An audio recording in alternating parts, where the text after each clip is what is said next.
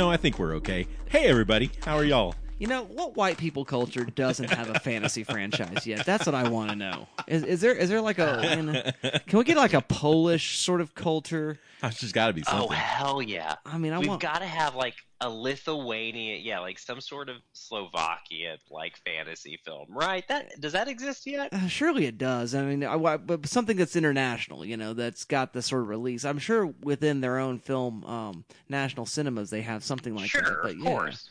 But something that's really gonna get some legs is what I want. I need something to know about the amazing swords of Czechoslovakia, the Czech Republic, or whatever was before that. The Great Kolachi. Yeah, the Kolachi. A sword made out of kolaches. You know I fuck with the kolachi. That's what I need. Hey, hello everybody. Welcome again to the Good Trash Genrecast. We gather around a table. We discuss the films you'll never discuss in a film studies course. This week's film is no exception to that rule. It is Highlander, starring Christopher Lambert and Sean Connery. This is in memory of and respect for the passing of Sir Sean. And so we are doing this thing for him. And also kind of for me, because it's also in memory of my soon passing since I just turned 40. We lost the two biggest inspirations to Celebrity Jeopardy in 1 week. I know. Shame. It is Damn. crazy Holy time. crap. Huh. I hadn't even made that connection yet, Arthur. Wow. Yeah. It just hit me. Yeah, it just hit me. Wow. R.I.P. to some legends. Pour it out. I know. Yeah, terrible times. So, Way to start off on the wrong foot. anyway, I'm still Dustin. I'm still Arthur. I might be Dalton, but who knows? We forgot to do that Much last like week. Pop. Oh, well. Did we? Do what? I thought we did. I think we missed it. Oh, we might have. Who knows? Who cares? Look, most of the people that listen to this show know our voices at this point. I would hope they do. The one in a can is Dalton. That's right. Yeah, yeah. The one calling in from an undisclosed location in case Joe Biden's serious about rounding up anarchists. That's me. I don't want anybody to know where I'm recording from. That's why the VPN's turned on, mofo's. So, if you're tuning into the Good Trash Genrecast for the very first time, we want to warn you of something. This is not a review show; it's an analysis show. We'll have a very brief analysis at the first of the show, which will be spoiler free, and then we'll play a little game in which we expand a fictitious syllabus about this film, which might be spoiler light, but once we get down to business, and there will be a cue to let you know, all spoiler bets are off. So that is your warning, dear friends. But without any further ado, we begin our reviews by hearing a synopsis, and I'd like to hear your best synopsis, Dr. Reverend Arthur Gordon. He fought his first battle on the Scottish Highlands in 1536. He will fight his greatest battle on the streets of New York City in 1986. His name is Connor MacLeod. He is immortal. Yes, he can never die. That's why they call him the Rooster. There can be only one, There can be only one, I guess. Of What? Highlanders. Well, I mean, there Highlander? were a great many sequels. Swords? Okay, I'm gonna go ahead and head this right off in the past. There is, of course, there is. I meant past, not past. There are, of course, many sequels to this film and a long-running TV show. We can get in as much into the minutia of the Highlander lore as we want. I know a little bit of it. We will not, except for to say Adrian Paul was a better MacLeod. I really don't want to. Thank you. Okay. That's all we want to say. So, without any further ado, though, let's hear those thumbs up, thumbs down reviews of your experience. Well, I assume we've all seen this movie before? No. Arthur has not. Have you seen it? Wow. No, I had to, again, despite having watched like quite a bit of the TV show growing up and a couple of the sequels on cable, I think I might have seen like 10 minutes of this one time. I've never seen the original Highlander for whatever reason, even though I've always wanted to. The only thing that helps it is nostalgia, so I'm interested to hear what you guys have to say. You guys are so wrong. Holy shit. All right, well, this Dalton. This movie's a masterpiece. All right, go ahead, Dalton. Okay, What? Well, listener, before Sorry, you're Dustin cutting and out. Arthur... We're losing you, bud. What's that? We're in a tunnel. Okay, I see. Mm-hmm. Go ahead, buddy. Okay, you really are throwing to me for my review. All right. I Well, guess. I will go ahead and say, of course, the nostalgia goggles are strong on me for this one, despite the fact that I've Wait a minute. never- Wait a minute. What now. Wait. You don't know what that term... I don't think that term means what you think it means, bud. The nostalgia goggles? Yeah. Yeah. Okay. Well, I'll go ahead and continue to give my review, and you guys can tell me if I'm wrong on what that means. We'll circle back to that. I don't know if I said something secretly horny. I'm not sure. Um, because this movie's very horny. It's hard to tell what is and isn't. And that's part of its charm. It might be one of my very, very favorite gay action movies, second only to Point Break, and just trailing behind it is, of course, Arthur's favorite, Predator. I think this movie's a masterpiece, and I did from the moment we get that amazing camera work in Madison Square Garden while a pro wrestling match is going on. It's a little janky, you could tell the craft needed a little bit of computer fakery, and that just wasn't there quite yet for them to get that match into Connor McLeod sitting in the stadium watching the wrestling. But I just, from the opening moments, it's like, wow, that's way better camera work than I usually expect from a Canon production. And I looked up who the DP was, and I don't have his name in front of me right now. But all else he's really done in Hollywood was The Exorcist 3, and one of his other notable ones was the original Italian version of Man on Fire. So for whatever reason, this was his big moment to shine. But I think camera work in this is top notch. I think editing work on this is top notch. I think, yes, of course, Christopher Lambert's performance is questionable, but I think, oh my God, the Kurgan, Mr. Krabs, Clancy Brown. Clancy Brown. Yeah, we all got it at the same time. There we go. I think Clancy Brown is giving one of the most dedicated, fully realized villain performances of the 1980s in this movie. I think it is an absolute masterclass in Hollywood acting. I fucking love it.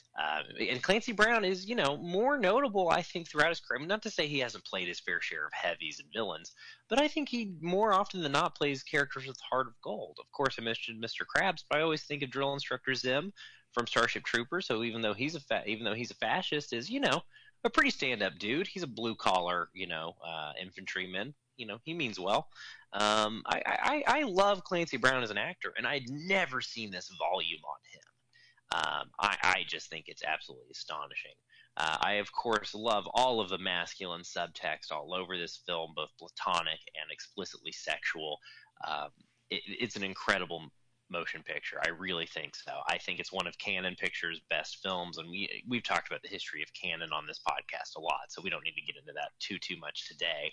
I just want to say that they've got some hits and misses in their catalog, but I think I see why this spawned an entire media franchise. I think this is an absolute hit. I mean, you got Queen laying down some sick tracks during the height of the cocaine 80s, where every movie had to have original music by a pop sensation. I think this movie's great. It's peak genre cinema, and it is just lit so freaking well. It is such a gorgeous movie, and it's plot-wise, it's structured really well. Now, and I will go ahead and again give the caveats. Despite having never seen this before, when my mom and my birth dad were still married, this was one of their favorite films together as a couple, because it came out while they were dating. Or actually, no, I think it came out right around the year they got married. Yeah. So this is a movie they absolutely loved, and it's a movie my mom still holds in very, very high regard. It's one of her favorite movies to talk about. She loves the soundtrack. So yeah, I have a great deal of affection for this movie, and I got to watch it with a bunch of friends in the Praise Down Discord server after a week and a half thereabouts, maybe just a week of having no electricity thanks to our apocalyptic ice storms that closed out October. So yeah, look, I had a great time watching it, and I've been wanting to watch it forever. So maybe I'm going to be a little bit more generous in my reading than Dustin and Arthur this week. But I think this movie kicks 7 kinds of ass. I'm a big, big fan. So the definition of that term is vicarious nostalgia. Coming back to our earlier conversation. I'm just going to cut out everything before Dustin said that. So, yes, you guys are pooping on my parade. No, I think that's your right to do. I appreciate what you're saying there, Dalton. And I was thinking we haven't done a lot of Canon films. Is this the first? This is the first, I think. I mean, Bloodsport. Bloodsport is a Canon film. Gotcha. That's Yep, right. Yep. I forgot that one. I want to pitch a possible future marathon. Canon-thon? The Canon. That'd be fun. Yeah. See what I did there? Yeah. Yeah. But without further ado, because we got to get some Death Wish. We got to get some Missing in Action. Yeah. Got to get some Seagal. Mm-hmm. Yeah, we could do that. Times could be We had. get that dancing movie they did. I forgot. Well, about you it. know, I and wanna Masters get of the some Universe, Steven- of course. Yeah. Oh yeah. Well, you guys know I want to get some more Steven Seagal movies done on the show. We Do haven't you? really done any of them. Some more, Yeah, as I in some. do. Well, one. Under Just Siege one or and- Have we two, done Under really. Siege? No, we haven't done any. Yeah, we haven't No. done any.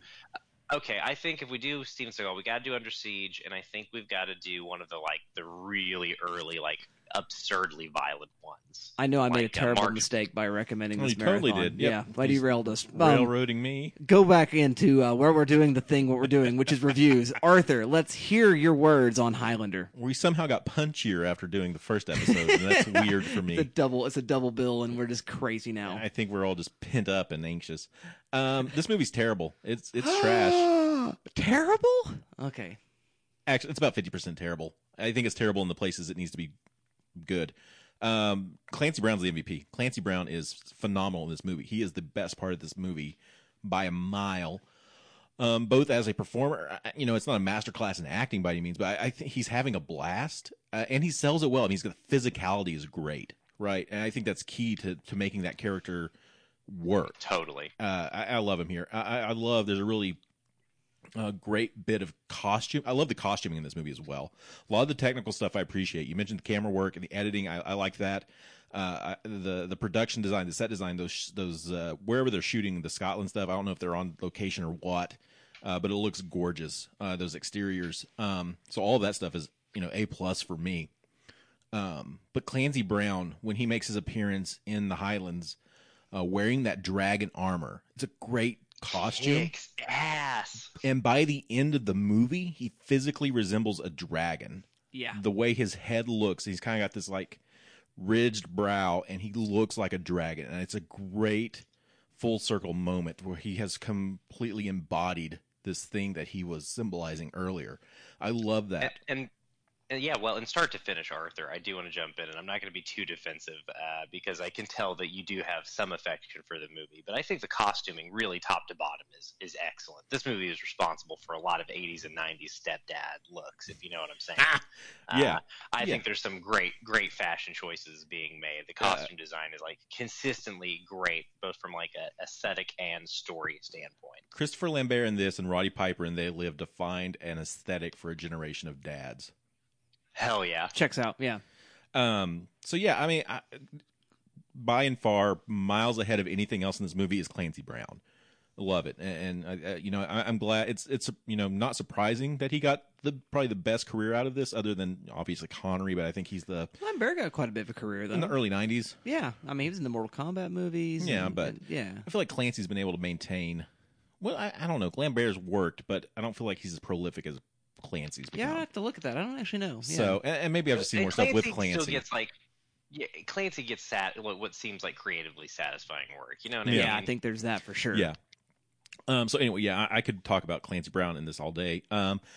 Look, this movie started with a fabulous Freebirds match, and then it went downhill after that. Oh man. I love that. I mean, 80s wrestling was huge, and to open with one of the biggest draws in New York and in the country, the Freebirds, and I'm not sure if they're taking on the Von Erichs in that match, but it's a great opening, and the way it's shot, and Highlander being there, and kind of those PTSD moments he has back to his early days is really fun. I think the biggest flaw in this movie is Lambert. I think he's terrible. I think he has no charisma. I think he is poorly cast. I think a lot of this movie feels like a first draft. It feels like the first draft of a script that they just rushed to production, and I'm sure it was. And it feels like it feels like the first draft of a casting set. They're like, maybe these guys, and they're like, okay, let's go with that. He has a decent look, but I don't think his look is that great. He's not particularly charming or charismatic. He doesn't really command the screen, especially when you put him next to Sean Connery, who oozes charisma and sexuality. And putting Lambert next to that is really a hindrance. And you know what? True of the Kurgan too. Like Clancy Brown is sexy as hell in this movie, even though Yeah. he's being super. He should have been the scary. Highlander. He's got the dude. You're so right. He's got the one sleeve Mad Max bike jacket. Oh, That's yeah, it's such great. A look. the costume, Yeah, and a lot of it's You're so right. that Christopher Lambert drags this movie down. Yeah, I think it just ultimately falls apart. And also, I think the script is, I think it's a very earnest film. I will say that. I do think it's very earnest. But I also think it's just very indulgent because it has this very Star Wars-y type thing. Like, okay, sci-fi sword fights, that sells. Let's rush it. And I still don't know really what's going on in this movie, other than they're trying to kill each other because they're all immortal. And only the immortals can kill immortals. I really don't know what's the point of this film. And I think if you had a story editor who could have refined the concept, because I think the concept's cool. You know, sword fighters who live for eternity and want to kill each other. I think that's fun. I don't think the film is able to boil it down into a cohesive narrative in a way that works for me. And so that's the big thing. I think that and Lambert are really the 2 points. This movie's 2 hours, and I think a communal watch, Dalton, would have probably helped, because I think that would have fed a lot more energy to the movie that the movie doesn't provide on its own. That's fair. And the last thing is, I like the third act. I do. I think the third act, there's some really cool shots. There's that shot where Kurgan is standing in that factory, and then those windows blow out behind him. It's a great moment. Amazing. But and then even before that, they have the neon sign fight. I love that the final fight has like multiple tiers to it. Yeah, but the other cardinal sin of this film is this is a action film about sword fighters, and all of the sword fights look horrendous. Whoa, disagree. No, they're okay. Here's the thing. They look real because these are guys throwing around broadswords and katanas, and not rapiers and cutlasses. But that doesn't translate well into a kinetic, high energy sword fight that should command the screen, no matter how bad or well shot it is. And I think that's kind of the fault for me. Now, Kurgan can be kind of plodding with his broadsword. I think that works. But when the Highlanders just kind of plodding around and they're clanging with really bad sword sound effects, it just does not work. And so the things that I think should be vital to this film working fail. But I think all the tech stuff is great. It's got a great look, great cinematography, great editing, great costuming, great production. But the key selling elements don't work for me. All right, well, Arthur.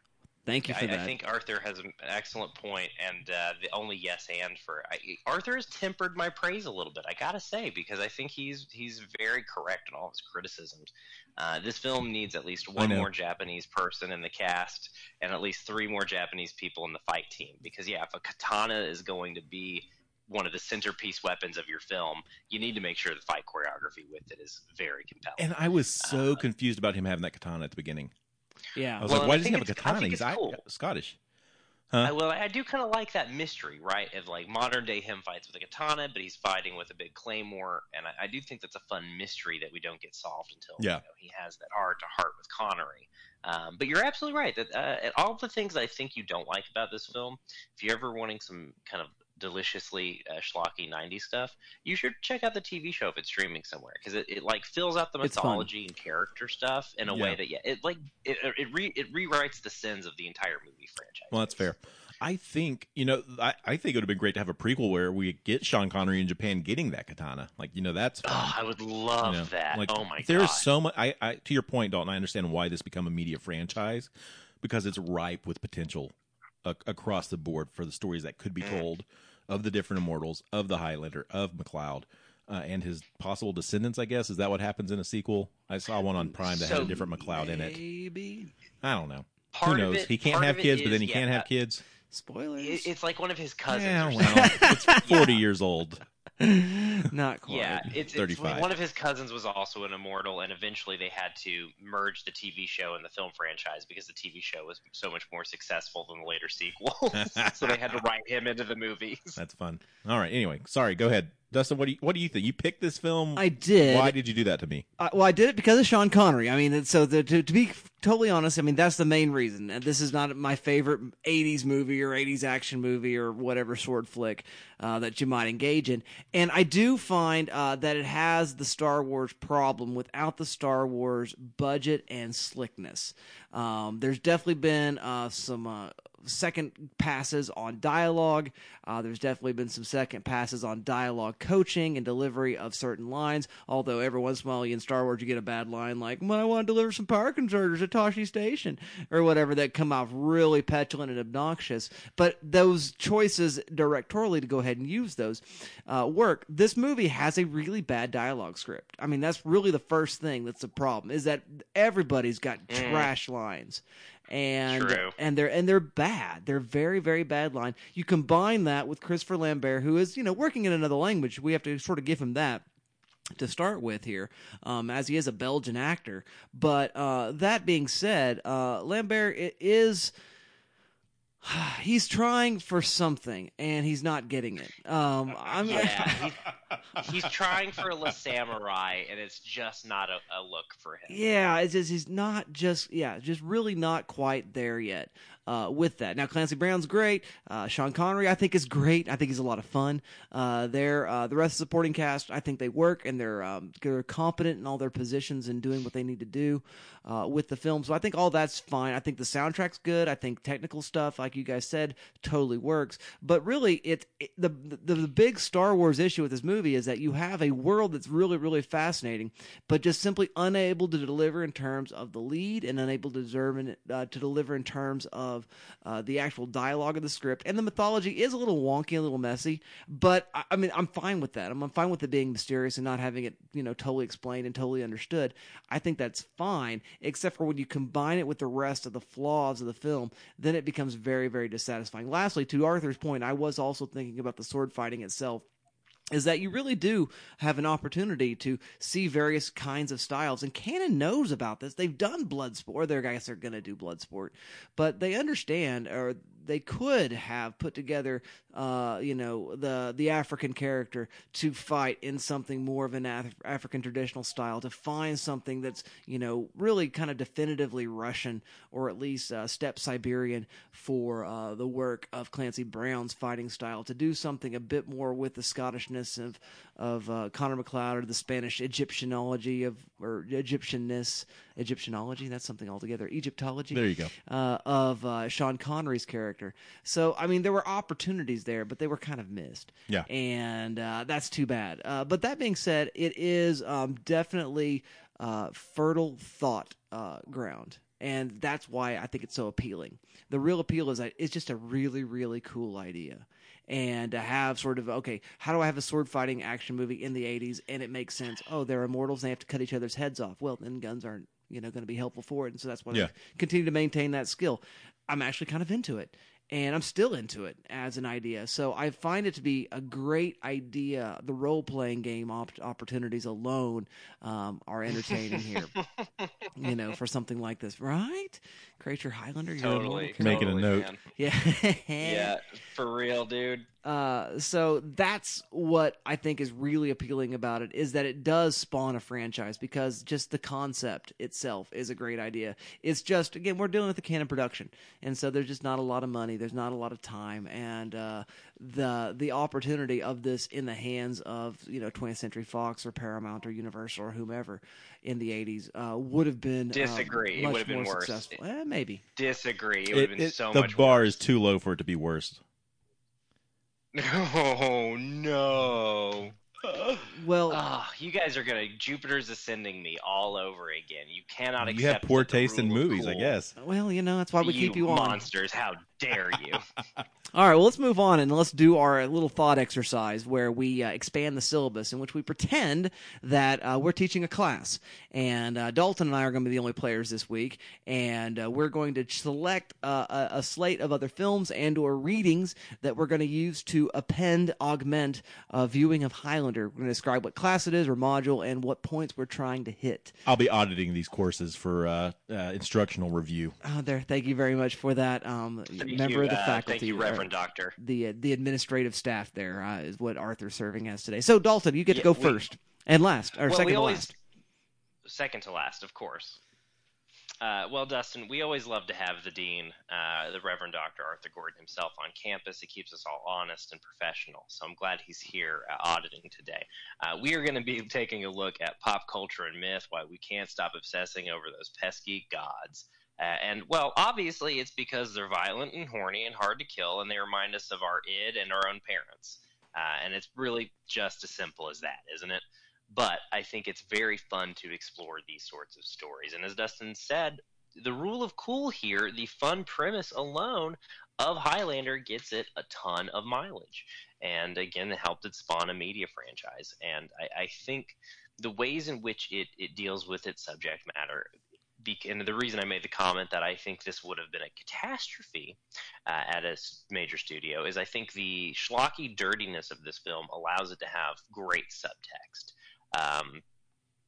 and really kind of allows the funnest parts of this film to happen in the margins, and to really let itself be a film that is deep ground for exploration. Because I think, as with all stories about myth and mythology and gods and monsters, it is full of all kinds of very human stories. So I think we'll start off this class by looking at some actual mythology. We'll probably start with a lot of discussion of Abrahamic faiths, just because these are, the most three successful religions to ever play the game. If you lump all three together, what's the head count? 5 billion? I don't know. It's a lot. It's a lot of people. If you go ahead and lump all sects and subdivisions together, as it were. So we'll definitely talk about the Abrahamic faith, but we'll of course be exploring, the Mediterranean myth traditions. The Egyptians, the Romans, the Greeks, and of course the Norse. We'll just be, and then just because those are well known, there's either a lot of writing or the oral traditions were fairly well preserved. And then we'll also be looking at some more Eastern European, Southeast Asian. We will be looking at a lot of traditional folklore. We'll be looking at a lot of traditional original god stories. And again, we'll be examining which cultures do and don't have gods and what gods look like in different cultures. And then we'll move on to popular culture, and we'll be looking at television. We'll probably look a little bit at the TV show Highlander, probably just like the first arc of the series. We don't need to, I think it's ran for like 6-7 seasons. This is a long running TV show. We don't need to get that far into it. We can probably just watch, the pilot and maybe a couple of others. But we'll also look at Room 104, a really good anthology series that aired over on HBO that just wrapped up its 4-season run from the Bloss Brothers. I think Room 104 is quite a bit of fun, and there is an episode that definitely feels explicitly Highlander influenced in its final season, and it is a musical episode, which they do have a couple of musical episodes in their repertoire, and it's a very fun one. So I think that'll be a great episode of television to explore. And we'll also look at a little bit of the anime Neon Genesis Evangelion, which I know I've talked a little bit about over the last year or so since I've been watching it. I still haven't finished it. Basically, every time I bring it up on the show, it's to remind me I still need to finish it. I've got like 5 episodes left, and also just because it's such a useful show. It is kind of much like a lot of anime. It's about so many things. You can kind of use it to talk about many other works of art. I think then we'll move on to gaming, actually, for our continued popular culture discussion, and look at the God of War franchise from Sony. And then we'll also be looking at the recent indie release Hades from Supergiant Games, both exploring Greek mythology, although if you count the new God of War reboot, which I do, it is an incredible video game. They lump in some Norse mythology in there as well. And I think exploring a little bit about those two the one video game franchise and one individual release, we can look at a lot about what gods give us, especially when we look at gods that nobody really worships anymore, because it allows us to speak about our own gods who we still practice with in a more honest way. I think it's hard for us to be critical of our own walks and our own faiths and our own traditions sometimes, just because we can be protective of the things that are important to us. So I think when we explore faith and gods through the lens of dead religion, frankly, I mean, I think that's the simplest way to put it. I think it can tell us a lot. And again, through gameplay, you get the empowerment fantasy that comes with the idea of being a god. So you get to kind of get in that headspace, explore these things in really interesting ways. And of course, of close on film, we'll be looking at the Underworld franchise, the Thor franchise, a little bit of, we'll probably just watch the original Highlander, and of course we'll be watching Netflix's The Old Guard, which according to the voice chat that I watched it with, we all decided Highlander is a prequel to The Old Guard. That's the new headcanon. Don't get it twisted. So that's the class. I hope Arthur is pleased. Dustin, what do you want to talk about when you talk about Highlander? Well, I think the first thing I want to mention is I think it's apparently my new job when you get done with your syllabi is like, why no American Gods from Neil Gaiman? Well, and Dustin, it's because it's been sitting in my Amazon shopping cart, and every time I think about buying it, I go, do I really want to give Jeff Bezos my money today to get this book? Nah, I don't think so. I think I'd rather get the audiobook. Oh, that's right. Audible's also owned by Jeff Bezos. Well, I guess I'll have to steal the audiobook at some point. And then I never get around to finding a torrent of the audiobook. Or the Star series. You could go to a local half-price bookstore and find one. Oh, that's a good point. I'll probably do that. Thank you, Like Arthur. Second Chance Books in Bethany, Oklahoma. Yeah. That's not part of a chain. There's also a couple of independent used bookstores here in Oklahoma City, folks. Don't go. be scared to look them up. I can't. Yeah, I'm still waiting on my COVID test. So I can't do that just now, but I think I might go do that. Dustin, I do want to check out the Star series because I love the cast, especially Orlando Jones. I've seen some of his scenes, I've seen clips of some of his scenes, and they're really incredible. But I want to wait. I want to wait on this one. I want to be able to, since it's basically a 2 seasons and done show at this point, I want to be able to read the entire novel so I can really feel like I get the most out of the TV show. You know what I mean? Fair enough. I think the TV show does cleave pretty closely, but yeah, I think that's worthwhile, and I understand that. So, I'm moving on to my syllabus, which is going to be the cinematic wrestling with the ideas of immortality. Immortality as a theme, because who does want to live forever? And so Highlander sort of spins a possible world in which, it would be kind of cool to continue stealing lives and moving forward, and see the passage of time, even though there are some sort of bittersweet nostalgic bits. It begins to sort of found that idea. Well, it's kind of a it kind of really predates the way in which the character of Wolverine, Logan, is explored, right? Like Highlander, like it does try to find like what would be cool about living forever and having to bury all your loved ones. Yeah. So that's the sort of the initial idea there, and so one of the first things I would want to look at is actually some Neil Gaiman, one of his collections of his comics, the Sandman series, the Brief Lives series, in which we encounter several gods and other immortal beings, and they meet some of their demise, and their lives are all brief because, as Death, who is a character in the series, says, you get to live just as long as everybody else does, which is one lifetime. For some of them, it's tens of thousands of years or millions of years, and for some of them it's quite quick. And so it's an interesting sort of meditation on the idea of mortality in a world in which there are quasi-immortals, just long-lived humans, and real-deal kind of immortals, but that could all come to an end, which is fascinating as an idea. Then I want to move on to a movie that we actually talked about on the show, Once Upon a When, and weirdly made a reference to last week. That is Death Becomes Her, which is nice. Yeah, Meryl Streep. Yep. And we have one of Robert Zemeckis' finest films, honestly. It's very, very fun. But this idea of pursuing some sort of fountain of youth and living forever, and maybe it going a little wrong, maybe it going a little badly, and what that all might... Sometimes Dad's better.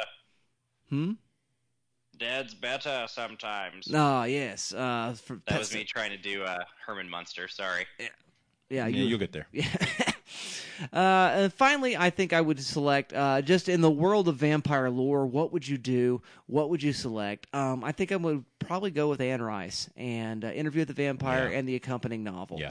I think it's a good way to sort of get into this idea. Again, living forever, the boredom that goes along with it, the blurredom that goes along with time passing, and also more of that bittersweetness and loss that I think is dealt with in a much more meaningful and interesting way than maybe Highlander does. Highlander's a little surfacey with it, but that being said, it does sort of play up the cool factor of it as well, which I find to be pretty interesting. So that would be my philosophical meditation on immortality via cinema.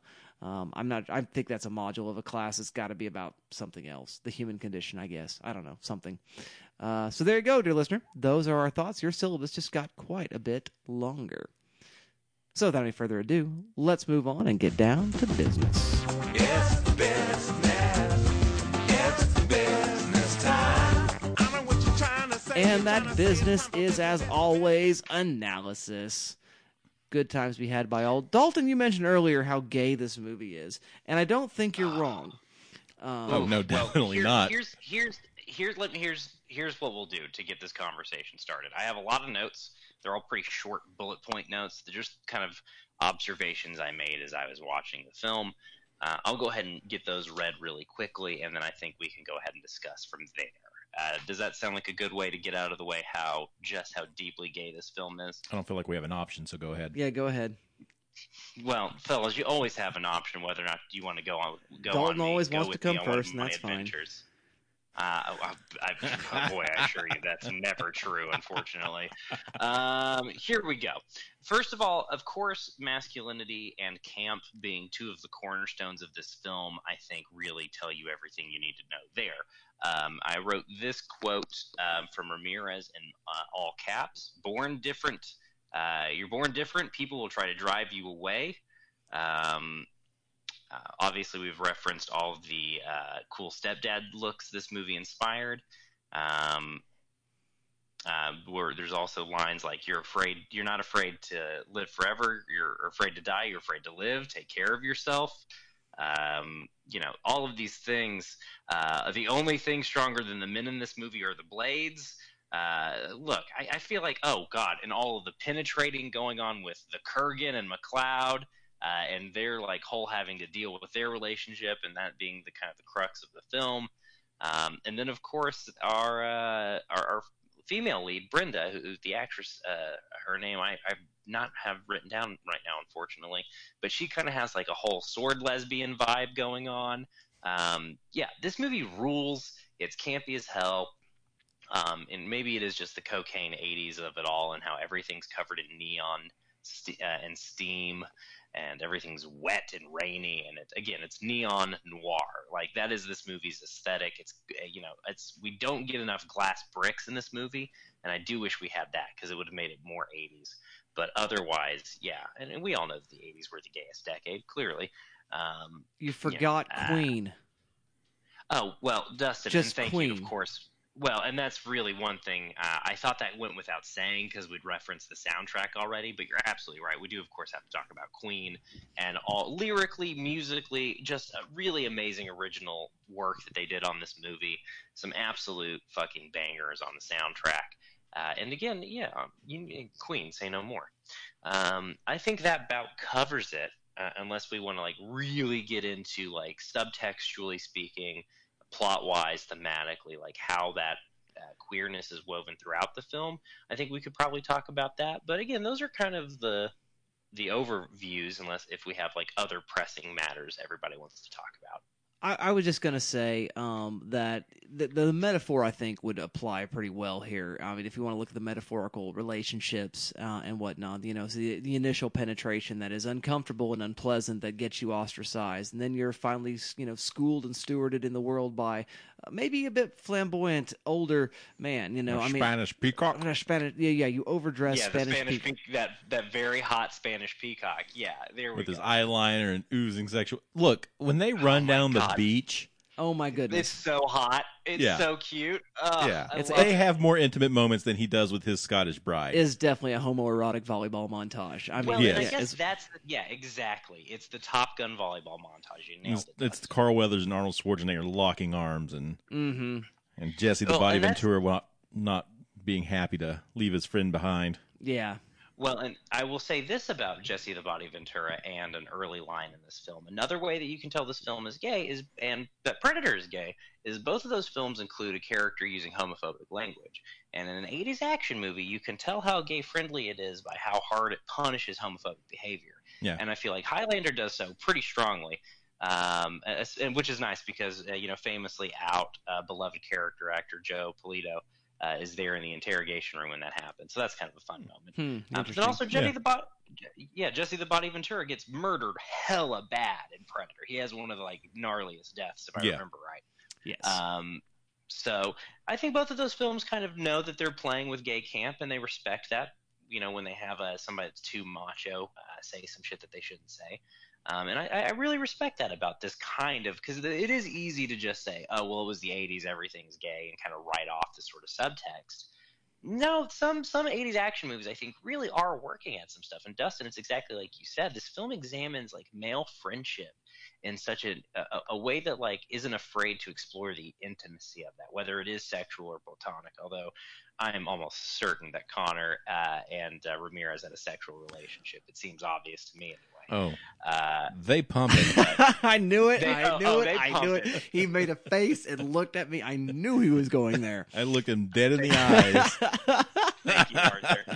God Oh, bless you. what a They great pumping. birthday present that was. Thank you, Arthur. Yes, they pumping. But yeah, it is the Sam scene. It is Dustin. I'm so glad that's what you brought up because yeah, it is sweet and intimate. And again, the Kurgan represents this this bad daddy, right? This figure who A created leather such daddy, if you trauma. will. A bad leather daddy, yes, who created a lot of trauma in Connor's life, and Connor has yet to resolve. Yeah, man, there's so much fucking stuff going on in this movie, dude. It is a Dalton completely masterpiece. dropped any pretenses of NPR. Yeah, he He absolutely hasn't even tried not this even week. trying this week. Yeah, but that's Well, okay. hey, We're look, okay with it. Even on NPR, they have those episodes of This American Life where they say, we've unbleeped some swear words on this version of the show. You can go to the website if you want the censored version. I want to move on to another thing, though, and I think this is an important place to do this because one of the things that we sometimes do is we privilege certain readings of a film. We've talked about Point Break as this sort of very, very gay film as Yeah. well as an action movie. Top Gun. Top Gun. And those readings are absolutely valid and totally there. But there are other possibilities as well. And I think this is a particular film that you can see other things because there is very much a nerd fantasy. Some of the ways in which I give readings of the schlubby SNL comedian romantic comedy film, Yeah. where it plays that same kind of fantasy. So here we have this character who's out of time, out of step, not quite, I mean, Christopher Lambert is definitely trying to play up very cool stepdad kind of vibes, but he's also very much an outsider. He's into pro wrestling, and he's into history, and knows It's a real lot of- Captain America vibes. yeah, but also doesn't quite. I mean, the ways in which he is unable to sort of deliver lines in a way that are a little awkward. I mean, frankly, I think his awkwardness plays into this idea and his knowledge of history. But there is this one girl out there. There's this one girl out there in the world who just loves swords, who just loves history, wants to know everything you know about Japanese culture, and is turned on when you say, "Oh, 1783, that was a good year," and would sit down and listen to you list events of 1783, and she looks impressed. That's nowhere near real life. And on top of that, so you have all of that sort of history and prowess with the samurais. I mean, think about people who were very, very proud of owning fancy samurai swords in their teenage years, right? Which are the target audience of this group, right? Oh, I'm sorry, Dustin. Am I not still supposed to be proud of that? It's because it came from the war. I'm just saying there is a personality type that. That's a fair point. Okay, there is a personality type, and again, Well, the ostracized sort of Studied the outsiders. blade, and academically speaking. So all of that, and then you combine that with the one moment of fantasy heroism, which is he survives the Holocaust and saves some poor Jewish girl from being genocided, right? So he's kind of woke too. He's a very, very nice guy, and can efficiently distribute violence if we would just change the rules of fighting, so we didn't fight the way you guys fought. And if we fought in the old school kind of ways, then I would be awesome, and I would punch Nazis in the face or whatever. It does sort of fall into the realm of the nerd fantasy. Yeah. And if only the girl would be interested in me, then all would be well, and I would have the prize.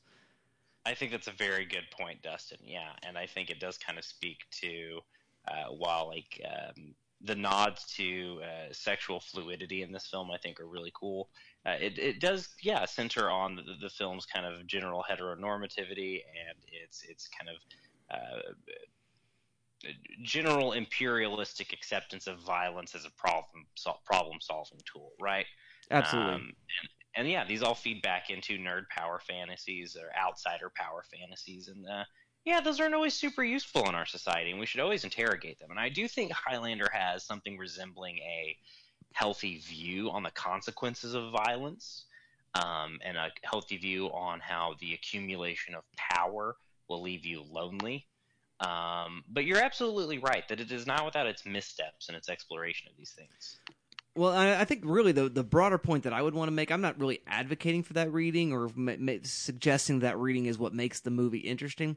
But what I am suggesting is that it's multiplicity of readings. It's overdetermined symbols are part absolutely. of what makes it interesting. That there are other possibilities beyond just, again, I think the most interesting and maybe most appealing subtext is this queer reading that we offered first. Yeah. But there are other options, and I just want to throw that out there. Hey, I need to chime in real quick. I was just curious about something. So I was looking up Russell Mulcahy. I don't know how you pronounce it, the director.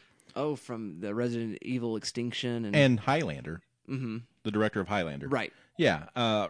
He lives in West Hollywood with his partner, David Guzman. There you have it, gentlemen. There you fucking have it, gentlemen. Did not know. Thank you. Thank you, director. Well, and we should have known because of how explicitly queer the film is, right? Like, it's not even a little bit gay. It is Openly. hella gay.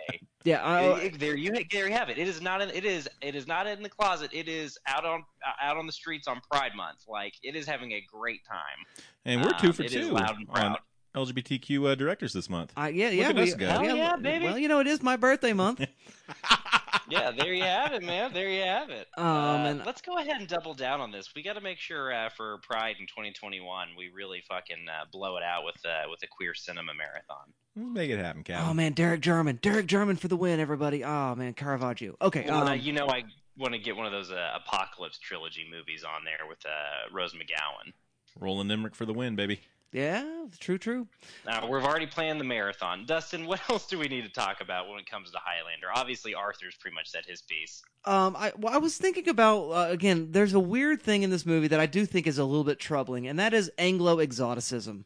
That is going on in the film. The way in which it exoticizes various, again, Anglo-centric ethnicities, right? So Ooh, Scottishness, Spaniardness, Egyptian, which is apparently white in the case. Well, hold on. And here's what I'll say about what this film does about race and ethnicity and nationality, and that's fetishistic and I don't like. There are lots of people of varying skin colors in Egypt throughout its history because of its status as a port nation, right? As a trading nation. You have a lot of different people of a lot of different olive complexions traveling throughout the Mediterranean throughout all of human history. And to start trying to say X person from X country should have X skin tone is exactly how you end up with racism and colorism. Mm-hmm. That's exactly where this shit comes from. But I totally agree, Dustin, and especially somebody who's newly re-enjoying their Irish heritage. It's important to remember that white people who are nerds about being white are racists. They just haven't said it loud yet. They're trying to wait for you to say something racist before they tell you how racist they are. I guarantee it because I've met enough of these people. So you're absolutely right. We do have to interrogate the kind of preoccupation with white ethnicity in this film. Well, that and we have to mention the entirely off-screen princess Japanese wife of Sean Connery's character. Yeah. Again, one of the most interesting stories we hear about in the film that totally, we have a katana at center stage in this film, and we have no Japanese people whatsoever. I do like that Connors, and I forgot the other immortal's name that we meet, but his presumably African friend, Kira something. who wears samurai robes, but they have like a dashiki print. Very cool costume choice. I really like it a lot. But you're right that we need some Japanese people in this movie, huh? Yeah. And Yeah. one less Belgian. Okay, let's go ahead and talk recasting because I want to talk about form really badly because I know we have some issues with fight choreography and a couple of other things. I really want to talk about camera work and editing and a lot of the technical stuff in this film that works really well as an action movie. So do we have anything about race and ethnicity that we want to say? I think we should wrap in class a little bit here too before we stop talking about this. Well, I was just going to lastly just talk about the way in which there are nods to those fetishized, exoticized versions of whiteness, but they're not really. I mean, again, we have a Scottish actor playing the Egyptian Spanish Spaniard. character. Yeah. We have a Belgian actor playing the one Scottish character. We have an American actor playing the one Russian character. Joinks. We have an English actress playing what would presumably be a French character. I'm just, I'm troubled. That's all. Yeah. Well, and again, you're absolutely right, Dustin, that we should problematize it. But per our conversation on the number 23 last week, you can't get too hung up on the minutia of these things because, this is what the man wants, right? It wants us to be hung up on our racial differences, which are all constructs in the first place. These are all things that are invented to stop us from thinking about who really accumulates power at the top of the pyramid, so to speak. And it is interesting. Speaking of that, like the Kurgan kind of reminds me of the season 3 villain in the book of Legend of Korra, right? The Avatar sequel series. The Kurgan kind of has like explicitly like if he was a reality TV show, he's the character that's not there to make friends, right? It represents this very kind of interesting the accumulation of power as counter-revolutionary because he dresses in very like punk goth garb in the 80s, but he is all about the accumulation of power. He's a total nihilist in some ways. So it is interesting to have that sort of character, that Russian character, and not have a revolutionary mindset, especially in the mid 80s. It is interesting, I think. Yeah, for sure. I don't really have anything to say about it other than that. I haven't thought any harder about it. I just think it's kind of cool that that's going on in the movie, and I'm sure somebody somewhere smart has written a paper about it. Yeah, I'd like to read that paper. Are there any other big thematic things that we want to discuss with this movie? No theme. I just want to talk craft briefly, if we have time. I'm sure. Does anybody else have it? Arthur, you mentioned the wrestling match. I didn't know the wrestlers at the start of the movie, but it did not surprise me that you did. Oh, yeah, the Fabulous Freebirds, baby. Yeah, I grew up the Fabulous Freebirds, yeah. Okay, right on. Well, I love the wire work stuff, right? Which is, of course, I'm sure rigging that's already there at Madison Square Garden. But that opening just camera work to establish the interior of Madison Square Garden is so cool. And I think, where the fight choreography in this film does struggle, I think excellent camera work and very good editing make up for it. The editing also follows through to some incredible scene transitions and we get a lot of flashbacks of Connor, and it never hurts the plot momentum of the modern day stuff, for me anyway. I agree. And I think that there's, we've got Brenda, the Kurgan, and Connor all going about different stories in the modern day timeline. And I think the film gives all three of those stories a lot of mileage because all three of them are intersecting all the time. So it's able to kind of check in on them at various points and then weave in these backstories. So again, there's like really 4 main plots working throughout the film. And I think the film just manages those. And again, the writing here is not great dialogue-wise, but from a story structure standpoint, both in the writing and in the editing, I think it's marvelous, truly. As far as, canon film goes, it's batting way above canon's average. And then again, I think the camera work, both lighting, the final, Arthur, you mentioned the big window warehouse, but also the neon lit billboard thing above it. Holy crap, what a cool standoff location. Just great location scouting. Connor's apartment is the coolest bachelor pad on the fucking face of the planet. Are you kidding me? With that couch, that's just a room that's a circular couch with all this cool knickknacks? Yeah. Get out of here. Yeah, all the craft stuff in this film just blew my hair back 1 second after the next. I just was falling in love all over again with this movie. And that's really all I have to say about the craft. I don't know if there's anything that stood out to either of you as like really noticeable. I mean, that's what we haven't already addressed. Yeah. Clancy Brown's sword gymnastics. That's the only thing we didn't talk about. Arthur, you mentioned his committed physical performance, and I totally agree. And to me, it's almost Tom Hardy-esque in how committed it is, I feel like it really is that kind of level of like physicality where you go, damn, Clancy Brown worked out and trained for this movie. Because he's got that whole routine in his hotel room where he's doing like these tricks where he rolls the sword across his arms, and he's like doing like little rolls and stuff. Yeah, like he's doing calisthenics with the sword in his hotel room. That's cool. So did he kill Candy? Yeah. Oh, Candy got murdered by the Kurgan. I'm 90% sure. Yeah. Yeah, he's bad. He's a bad dude with a capital B, capital D. I feel like there's a pretty glaring thing because we see Kurgan with the Scottish wife. I can't think of her name. Heather. And then the next scene, she's just happy-go-lucky with McLeod. And then later on, a sexual assault is revealed. Yeah, Yeah, it's weird editing. yeah.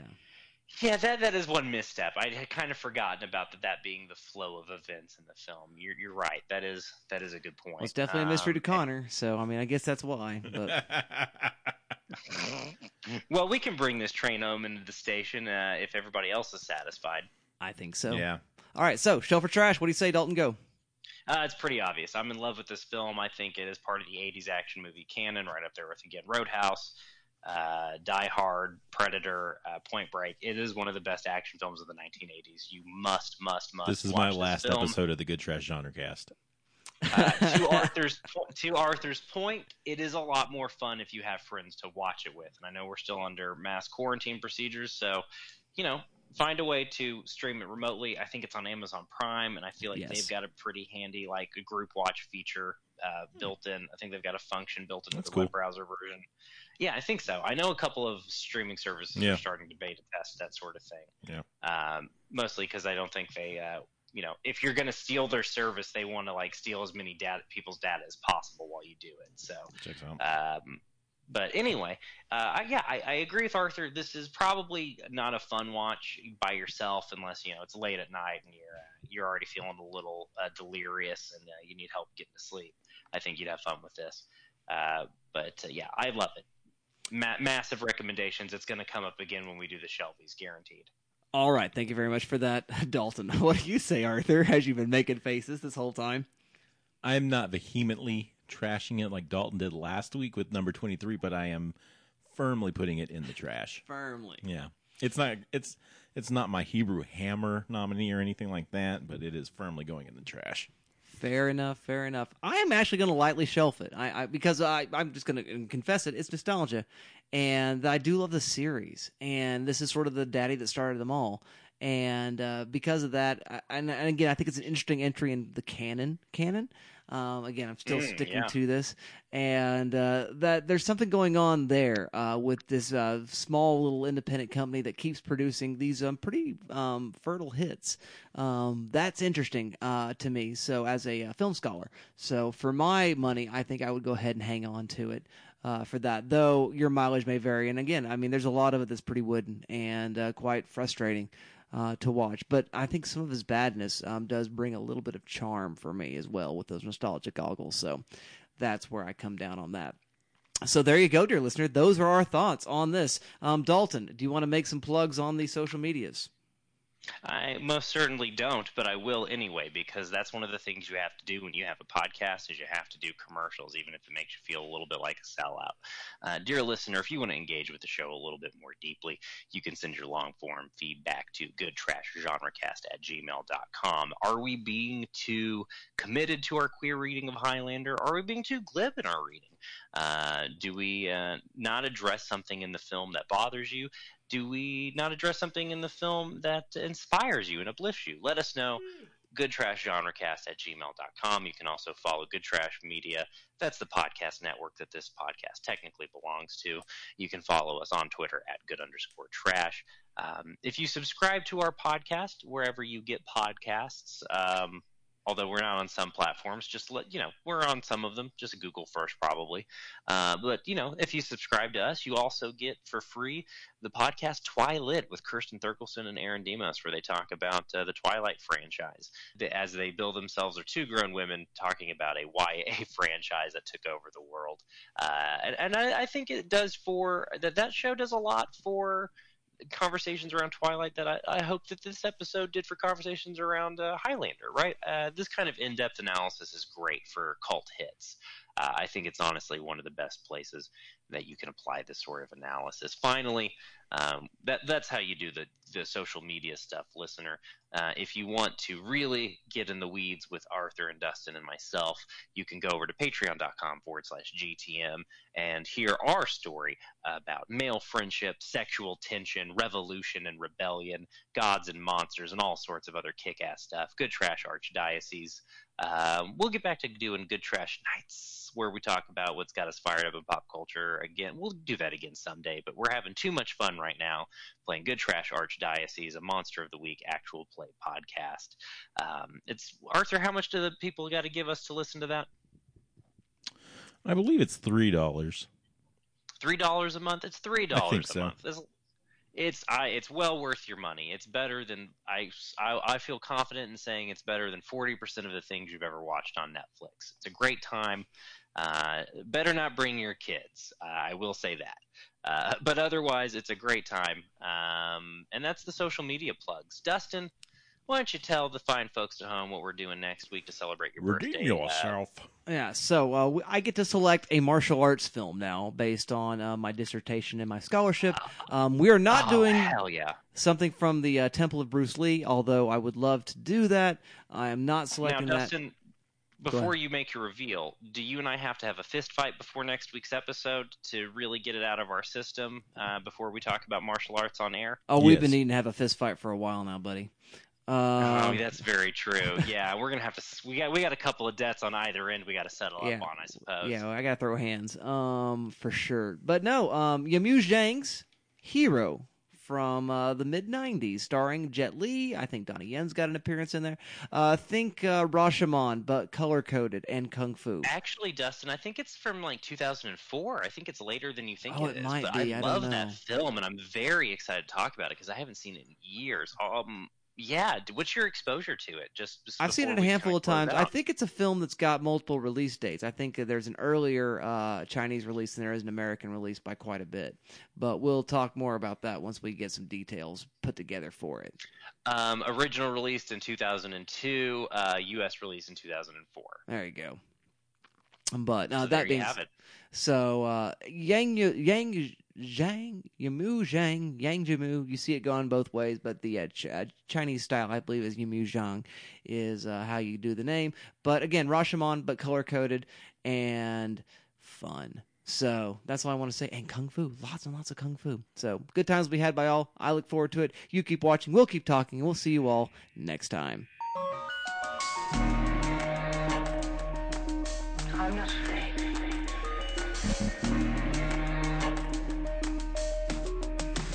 I'm not afraid.